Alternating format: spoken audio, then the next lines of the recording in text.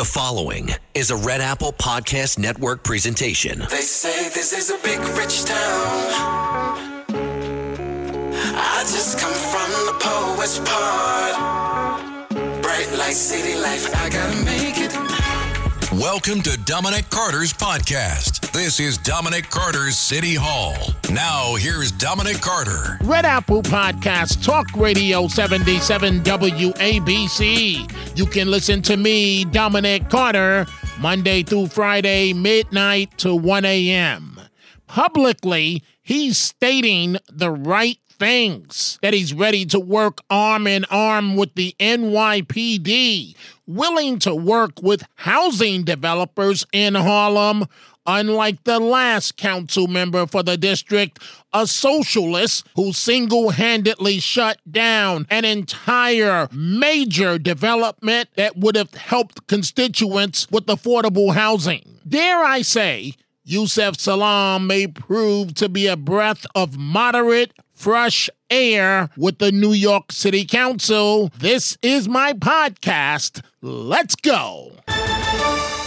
Yesuf Salaam is not a typical candidate for public office. He's one of the exonerated defendants in the infamous Central Park jogger rape case, and he blew away his primary election competition. Manhattan Democratic Party chairman and Harlem resident Keith Wright endorsed Salaam, while New York City Mayor Eric Adams and much of the Harlem establishment backed Assemblywoman Inez Dickens, who represented the district and the city council before. But Salaam won by a 2-1 margin in a three-way race. Salaam did an interview with WPIX television, Channel 11, and he's right when he says Harlem has spoken. Harlem has spoken. And the best thing about it is that, we've been looking at really divestment in our community for so long. The fact that we've needed services that have saluted us, as I walked around my community, you could hear the wants from people. You could tell that people were in pain. You could tell that this was something different. The fact that I came out of a private side of life, after having been found innocent of these crimes that I didn't commit. And now I'm back using my platform to do something really important, which is help our people. And Salaam is sounding like a breath of fresh air compared with all the pandering to the far left that goes on with the New York City Council. And in the interview with WPIX TV Channel 11, Salaam talked in detail about working with the NYPD. Bravo. Yeah, well, given your past experience with the NYPD, as many know, you're one of the exonerated 5. Some people may be a little bit surprised to learn that you support law enforcement. So right now there is a new interim NYPD commissioner. So what steps are you planning to take to improve community policing? What will be your relationship with the police department? I've always said we need righteous actors at all levels of government. The great thing about it is that I've met so many great police officers, and I had a really, really interesting story. Some years back, I met a young lady who was about 13, told me that she wanted to become a cop, that she was a cadet. And she asked me, what advice can I give her? And I told her about my travels, that all throughout the United States, we see on the side of cop cars the words to serve and protect, that in New York City, they go a step above and beyond and add the words courtesy, professionalism, and respect. And by the time we finished, I said, if you can be the kind of officer that is a guardian for society, that is there to serve and protect, you're the type of officer that we need. Police officers are supposed to be here to keep us safe.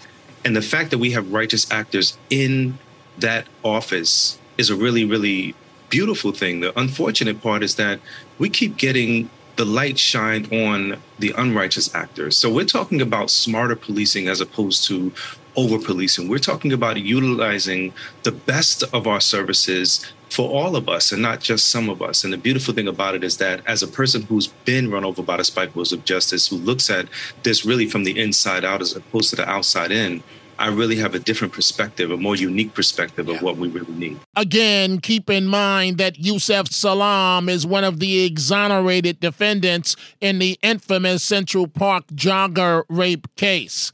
Now, Here is what is also refreshing as it relates to his platform. On education, Salaam backs parent choice and charter schools, bucking many fellow Democrats aligned with the anti-charter teachers union. But what's the secret sauce then, right? Because I feel like affordable housing is what everybody wants to tackle. Everybody talks about it, but there seems to be this difficulty in getting it done. So what's the secret? The secret is speaking to our community's concerns. And what that means is that affordable housing, as it's been discussed, has been talking about AMI, and AMI could fluctuate. It can turn from here to there. But if we specifically say, look, we targeted housing. Income target is very specific. People in our community that are making $30,000 and less, maybe sometimes $15,000, and that might be the cap. And so if we have income targeted housing for families, they get the opportunity to plan in safety, to think about their futures without worrying about whether they're going to have an eviction notice on their door or whether they can, provide food for their families. And just real quickly, you had just mentioned education. Unlike a lot of your fellow Democrats, you actually support charter schools. So do you think that charter schools will benefit Harlem? I support a parent's right to choose whatever, any type of education that they want for their child. And I think that that's the part that's most important. Where I don't support is that we're talking about co-location, and a lot of the schools that have co-location, they're really pulling out the financial resources from the public schools that they may be housed in. And so charter schools benefit, but at the same time, the detriment is that they're pulling services from the public schools that are desperately needed. And of course, we need education for our children, and we need world-class education. Yesuf Salaam, who recently won the Democratic primary for Harlem City Council seat, talking to WPIX-TV, Channel 11. This bears repeating, that he says he's ready to work arm in arm with the NYPD, that he's willing to work with housing developers in Harlem, unlike the last council member for the district, socialist Kirsten Richardson Jordan, who single-handedly shut down a major development that would have helped constituents with affordable housing. Salaam continued on WPIX-TV. I mean, the biggest priority that we need in our community is, of course, affordable housing. Yeah. The challenge is making sure that we can build affordable housing. It costs money to do that. And so therefore, we need to incentivize developers so that they can come in to do exactly what it is that we need. But at the same time, a benefits agreement, that community benefits agreement allows for to understand exactly where our needs fit and where they can come in and help. Now, of course, we need the best education. I mean, there's been budget cuts. Mm-hmm. We need to find the money to make sure that we can pour back into our public school systems. I feel like the public housing thing, or the housing thing, is really, really at the top because, as you know, we've had an influx of migrants and we've been able to solve for that, but we have not yet been able to solve for our homeless population. Wow, Yesuf Salaam on WPIX-TV. And when it's all said and done, Salaam might prove to be quite a refreshing voice for Harlem with mainstream views